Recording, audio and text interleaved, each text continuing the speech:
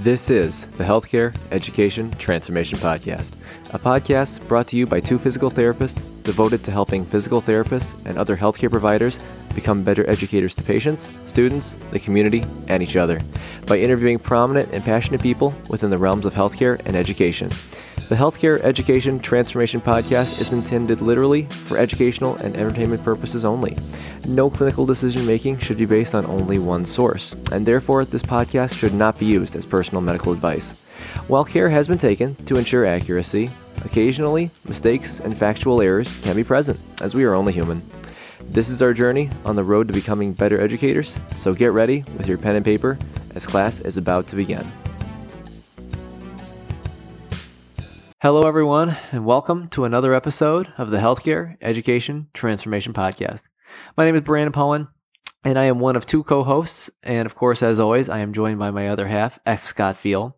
And today we have a very, very special guest to bring with you guys regarding an important issue that is upcoming within the physical therapy education realm. Tonight we welcome Dr. Kathy Mairella. Now, for those who don't know exactly who she is a physical therapist and she is an assistant professor and director of clinical education at the Rutgers University DPT program. She has been a member of the board of directors within the APTA until completion of her term in June 2017, and she was appointed to be the chair of the Best Practices for Physical Therapist Clinical Education Task Force. Now, for those who don't know about this task force, the Best Practices for Physical Therapist Clinical Education Task Force was charged to consider strategies and provide recommendations to the APTA's Board of Directors to identify best practice for physical therapist clinical education, from professional level through post-professional clinical training, and propose potential courses of action for this doctoring profession to move forward towards practice that best meets the evolving needs of society. And for those who haven't really seen a lot about that, the task force outlined these recommendations in a 2017 report to the APTA's House of Delegates. And with that being said, we're also going to post the links to the executive summary and the video summary in our podcast show notes for those who perhaps want to learn a little bit more. Now, Kathy, first of all, thank you so much for all that you have done throughout your career and stuff, and for coming on the show today, as we recently had your colleague Bob Rowe on the podcast for a great discussion on APTA board member perspective and on the future of PT residency education. And I realize I'm sure that I left a ton out of your CV and all that you've done. But was there anything that you'd like our audience to know about you that I didn't mention in this brief intro? Thanks. I think there are 2 points I'd like to emphasize that are really relevant to this work, to the Clinical Education Task Force work. One was that I was an assistant director of clinical education at Rutgers for 8 years, from 2006 to 2014. And I stepped out because I was ready to step out and I was ready to do something a little bit different. About halfway through 2016, which was halfway through the task force work, I was unexpectedly asked to become the director of clinical education. So at the same time I was working on this very high level report, my day-to-day job changed so that I was literally living the life of a director of clinical education and really seeing the grassroots level problems in clinical education. The other point that I wanted to make is that in my 8 years on the board of directors, I had the ability to work on some very big picture kind of efforts. And I really consider myself a big picture person. I really enjoy vision and thinking big and taking risks and big ideas. And so part of my work assignments included serving on the public policy and advocacy committee, serving on the new professionals task force. I chaired the leadership development committee and an alternative payment system work group. And I was also the liaison to the student assembly. So I was so fortunate because I was able to bring all of those different perspectives to this work. And I think it's kind of it gave me a unique opportunity to look big picture and to really look at all those different experiences that I had and contribute to chairing this task force. So those are my two things I think are relevant and interesting. Yeah, that's awesome, Kathy. And speaking of big pictures here, for our listeners who are hearing about this for the first time, could you tell us a little bit about why and how the task force was formed and how the task force kind of gathers their data? Absolutely. So, one of the big questions we get is, where did this come from and why? It came from a charge from the 2014 House of Delegates. And the House of Delegates is the elected leadership of the association, and they meet and they charge APTA. They adopt positions, they charge APTA to do things, and they charged APTA to investigate PT clinical education. And they were very specific in what they wanted APTA to do. And that's included, that full motion is included in the task force report. And originally there was an excellence in PT education task force that was formed in response to a separate motion in 2014. And when they looked at the volume of everything that they needed to accomplish, they realized that they needed to form a second task force. So the board of directors appointed this task force in 2015 to spend the year of 2016 basically addressing all of the elements that came out of the charge of this motion. And again, very, very specific charge. And I don't want to get too much into the governance details, but I do think it's important to understand that this was a governance related report. It was not a research study, but it was designed to answer the questions that were raised in this motion. And there was a very tight timeline because there was a specific requirement in the original motion that there would be a report back to the House of Delegates in 2017, in June of 2017. So the board of directors created a task force, and there's a whole process by which members can apply to be on a task force. And so that takes a while. We had over 95 individuals who put their name in to serve on this task force. And again, that task force appointment process happens by the board of directors. So those individuals needed to be recruited and appointed so that the work of the task force actually began in January. And then we were faced with this very large charge that said we needed to look at options, including relationships between academic institutions and clinical education sites, mandatory post-professional clinical training, stage licensure, look at other professions models, look beyond entry-level PT clinical education, but look at post-professional training and look at the scope of current and anticipated future needs. So we had this large project in front of us and really needed to spend the first couple months of our work together, coming together and planning how we were going to tackle this charge. And what we decided to do was spend about 6 months gathering information. And we gathered information through literature review and looking at anything that we thought was relevant. We looked at all of the past efforts that have been made in terms of investigating the issues in clinical education. And then we did deeper dives into the topics that were in the charge, like stage licensure. And we also did stakeholder interviews. And this was not broad-based stakeholder input. It was asking a few representatives from different groups that are knowledgeable about clinical education and really picking their brains. One of the questions we get is, well, why weren't these recommendations actually vetted with stakeholder groups sooner? And the answer to that is this was a board of directors appointed task force. Our work needed to go back to the board of directors first before we were able to reach out to other stakeholders. One of the questions we've heard is, well, we don't know if payers will compensate for a stage licensure process, but we really weren't able to go out and say, hey, payers, what would you think about this idea? Because the board hadn't seen it yet.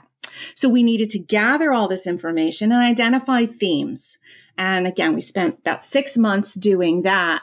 And then we spent the rest of the second half of 2016 really analyzing the themes that we came up with, looking at the literature, and identifying what we thought the major challenges were, and then coming up with the recommendation. So it was quite an extensive process. When we got to the end of the report, it went to the board of directors for their January 2017 meeting, which again needed to meet this deadline for June of 2017. And we had actually given them a little bit of a heads up to let them know that, hey, we're really making some very big recommendations, and we really need to think about how we want to get further stakeholder input. So the board did something very different. They took the report that was intended for them and decided to essentially share it raw with everyone. And that's a very different method for the board of directors. Typically, they will get a report, they will analyze it, they will tweak it, and then send it out to the House of Delegates and to the membership. And in this case, it was so big that the board decided that it should be posted as is for the House of Delegates. And then, of course, once it went to the House of Delegates, it was public to all members. And that's when the stakeholder feedback process began. So probably more than you wanted to know, but I think it's relevant and important to understand the process behind the report. No, absolutely. I totally actually really value that, because that's actually a good insight to see how that really all was formed, to kind of go with that. And, and Kathy, for our listeners who have not heard or read the recommendations from the task force, do you think you could briefly cover the recommendations that the task force recommended to address the issues of physical therapist clinical education? Sure, absolutely. I think I could do this in my sleep, but I'll do it now. I'm going to go in reverse order. Recommendations 4 and 5 were that clinical education be incorporated into ongoing work regarding education data management systems. That was recommendation 4. Recommendation 5 was adding clinical education to the PT profession's education research agenda. So these are two already ongoing initiatives. And so the task force felt that clinical education needed to be pulled into these ongoing initiatives. The recommendation 3 is that there needs to be a strong framework for formal partnerships between academic programs and clinical sites. And you spoke with Bob Rowe, my colleague Bob Rowe, previously, and one of his, I think, really insightful lines is that right now we really don't have partnerships between academic and clinical sites. We have relationships. And partnerships includes economic models. It really includes the clinical voice and sharing of responsibility between the academic programs and the clinical sites. Recommendation 2 is that there be some standardization of PT clinical education, that there be a PT clinical education curriculum, again, allowing for some degree of variability and uniqueness among programs, but there needs to be some level of standardization and predictability. And then recommendation 1 is probably the biggest and most controversial of the recommendations. And what that recommendation says is that formal preparation for practice includes both professional PT education followed by clinical internship and mandatory post-professional residency. And the intent of that statement was, again, that formal preparation for practice would include all of those things. And it suggested that stage licensure and specialty certification become part of the normal expectation of formal preparation for practice. I think in recommendation 1, there was a model or an illustration included in the report. And we debated, should we include a model? And we did because we kept asking, well, what might this look like? And I think that kind of took on a life of its own, that model. I think when people read the report, they honed in on that particular model. And I'd like to emphasize that that was one model, that the conceptual background or the conceptual recommendation is that there be some bridge or link between the end of physical therapist professional education and those first year, 2 years, and early practice. I would just call that early practice. And so that was the main intent of recommendation 1. So that's the summary of 5 recommendations. Awesome. And they definitely seem to have been showing up more in the PT world, especially on social media, because I know everyone's talking about this. And you talked about this before about trying to get feedback, of course, from stakeholders and such. And unfortunately, I wasn't able to make the Education Leadership Conference this year in Columbus, but I plan on going to next year's conference in Jacksonville. Do you know what the results were from the Education Leadership Conference Town Hall on the recommendations of the task force? Sure. Well, actually, that was the 5th of 5 town halls. So I actually participated in 4 previous town halls. 2 were on site at the next conference in Boston. And then there were 2 that were virtual that happened over the summer. So those were a bit more interactive and Q&A. This town hall in Columbus was primarily a report by the Education Leadership Partnership, who collected this data on what they found in this survey. So it really was not an interactive town hall as much as it was a presentation on the preliminary findings of the survey that will be going to the board of directors. Yeah, Kathy, I know there's many people on both sides of the fence when it comes to mandatory residency, with the task force being in favor. Could you tell us the task force reasons and thoughts for coming up with mandatory residency recommendation? Yeah, that's a really great question, because quite honestly, I never thought I would end up supporting that recommendation on a personal level. I tried to go in, as everybody does, with an open mind, but this was not something that I supported or believed in. And I was convinced after diving in to all of the data that we collected and looking at the literature that we're really talking about preparation for practice, and that education only goes so far, and that this idea of residency, the idea of something that happens after licensure and graduation that continues professional development in a structured way, was desirable. We've had the same clinical education model for probably 50 plus years. And honestly, in some cases, it works really well. It works really well for the students, for the universities, for the clinical sites. There is much that works well in clinical education. What has changed dramatically is practice. And I had the fortune of being a new graduate and practicing in an environment where we didn't have huge productivity requirements and we didn't have to scramble for reimbursement. And a new graduate didn't have to be able to literally, carry a full caseload within the first few weeks of a new practice environment and being a new graduate. And that's very different now. I think that the realization of the task force members is, previously you could count on that first year of practice being a mentored, somewhat structured environment. And while that does happen in some institutions and facilities and practices, the opposite also happens. And again, this is something that we heard from students and from new professionals. And we heard the expectation from some employers that, we expect that if students are graduating with a doctor of physical therapy degree, that they are ready to hit the ground running on their first day of hire. So we talked about what that should be. So if we want something to happen in that first year of practice, what should that look like? And then it dawned on us, well, we have something. It's called residency.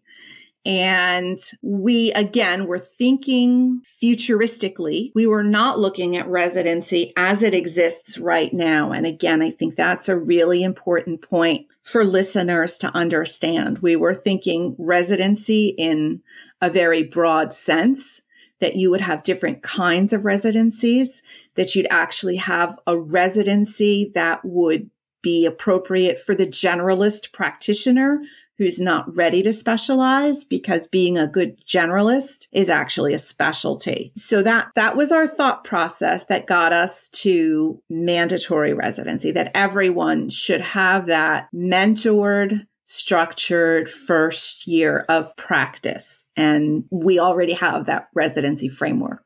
Interesting. And, and Kathy, to kind of go and mention the other side of it, I know that there are others on the other side in which they believe that residency should not be mandatory, with, of course, reasons including, but not limited to, believing that residency education does not guarantee quality clinicians, not enough programs to satisfy the demands, unwanted variance in residency programs in the same specialty, the belief that change should occur within the DPT education programs with the material taught, and maybe changing it more of the CAPT and FSPPT role. And and I realize there's probably way more that other people could say on that regard, but, what are your thoughts on some of these reasons for not supporting mandatory residency? I think there's a lot that needs to be further investigated in terms of mandatory residency. I think if we're looking at capacity, that's a huge issue. If we're really looking, my understanding is that the number of physical therapists now who enter residency is about 10%. So if we were to move in this direction, there would be a tremendous need to increase capacity if we really expected every new graduate to enter a residency program. So that's an enormous challenge. I think we need more information on the cost. The task force was incredibly clear that whatever happens with these recommendations, they should not increase student cost and they should not increase student debt. So in our minds, that was a deal breaker. If residency was going to add to student financial burden, that would certainly be a problem. I think the idea of residency education not guaranteeing quality clinicians, I think I agree, but the requirements for a residency are so much higher than they are for clinical education. And that was another really big insight for me in doing this work, that you have criteria in residency programs. Again, once the physical therapist is licensed, you have these structured residency programs that are very clear on what kind of mentorship is required. And that doesn't happen in clinical education. What you have in clinical education is a license, a year's experience, and, you can be a clinical instructor. So we looked at this residency model as something that would be important in, again, getting that structure and that consistency in the mentorship. Yeah, Kathy, those are some really great points. And, I think keeping the cost down would be a breath of fresh air to these new students coming out. Do you know of any evidence that currently supports PT residency training resulting in improved patient outcomes? Yeah, another great question. To my knowledge, there are no studies that show that PT residency results in improved patient outcomes. But again, I think there's some work done on that first year of practice, both in PT and in other health professions, and how important that is. That would be a great study to do. And again, I think it's important to realize that the task force was looking at residency education in the big picture and what it could look like in the future, not necessarily what it is today.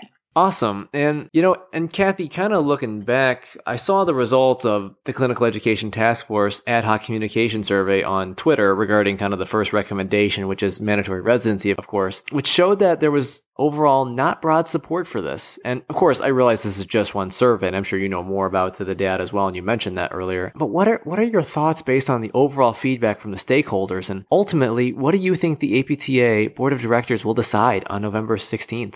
Oh, those are really great questions. So there are a couple of things that surprised me in what I've seen in the stakeholder survey, one of which was those who didn't agree that there's a problem in clinical education. And myself, those who were on the task force were quite surprised to see that, given all of the attention and the numerous conferences and efforts that have been made to deal with problems in clinical education. I'm still wondering about that response to the survey, and it does make me question some of the other responses. I do think that these were bold recommendations again, and that this report was written for the audience of the board of directors. I think it was a very complicated report, and I think it was really challenging to take a year's worth of work, condense it into, I believe, 38 pages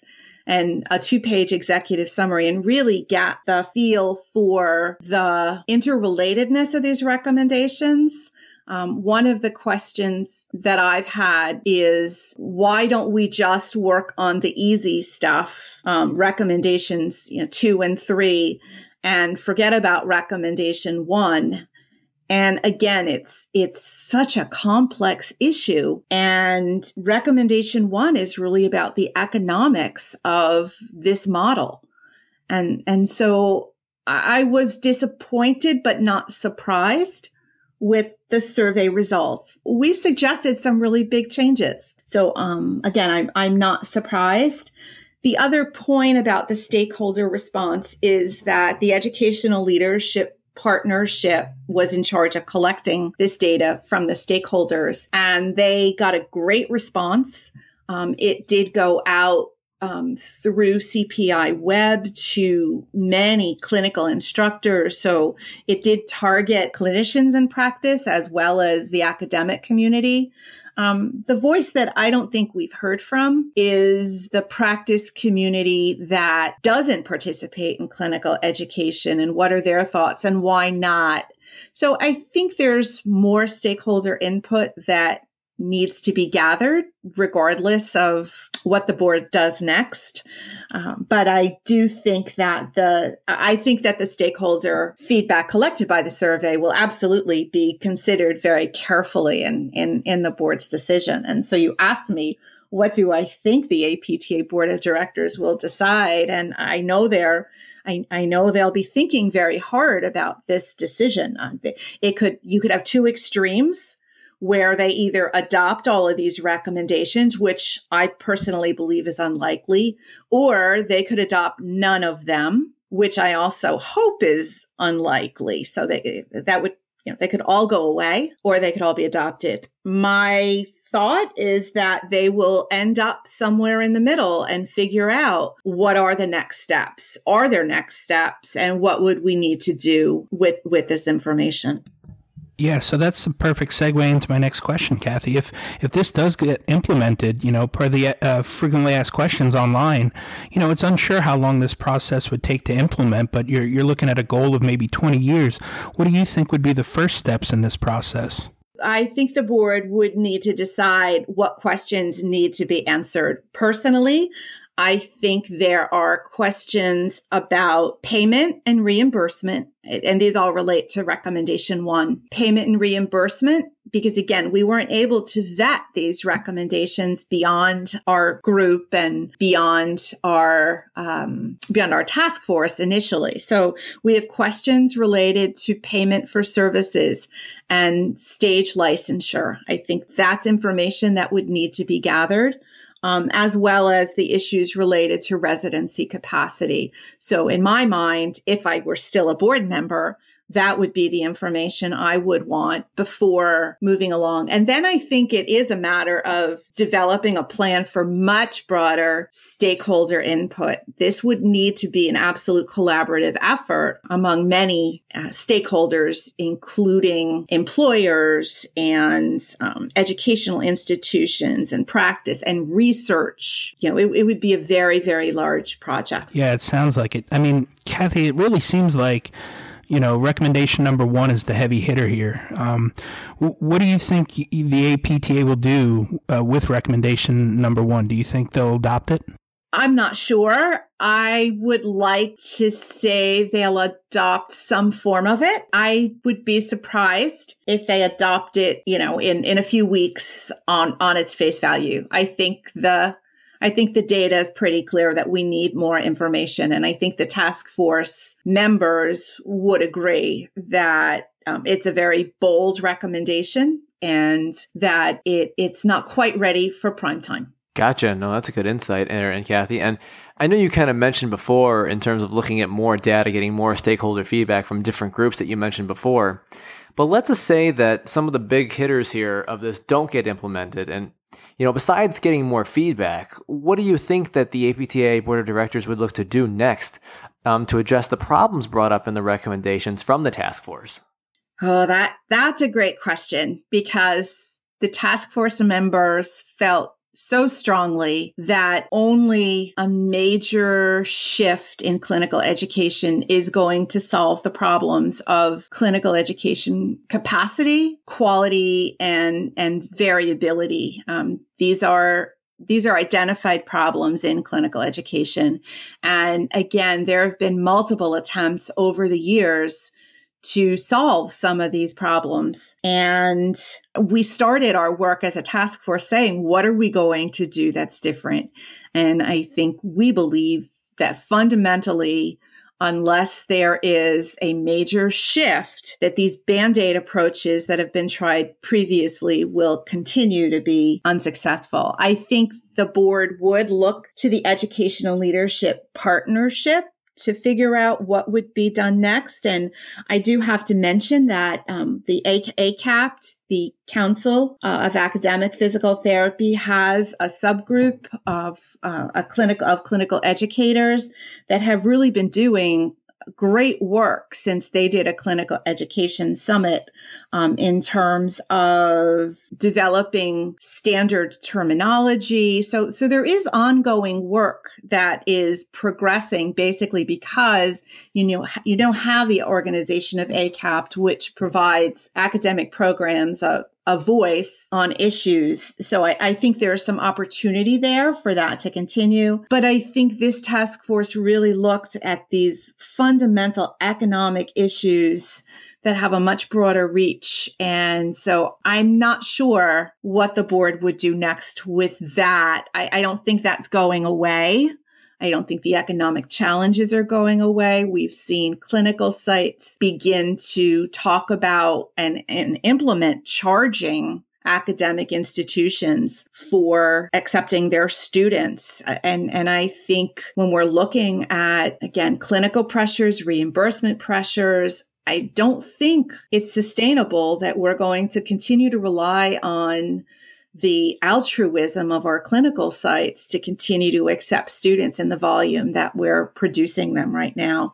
So I'm quite concerned that if nothing is done, that we really will have an unsustainable system going forward. So I feel pretty passionately about that one. Yeah, Kathy, that is some great insight, and I can't thank you enough for taking your time out to come on and talk with us tonight. This was a really enlightening episode about, a lot of things that are about to start happening in the world of physical therapy.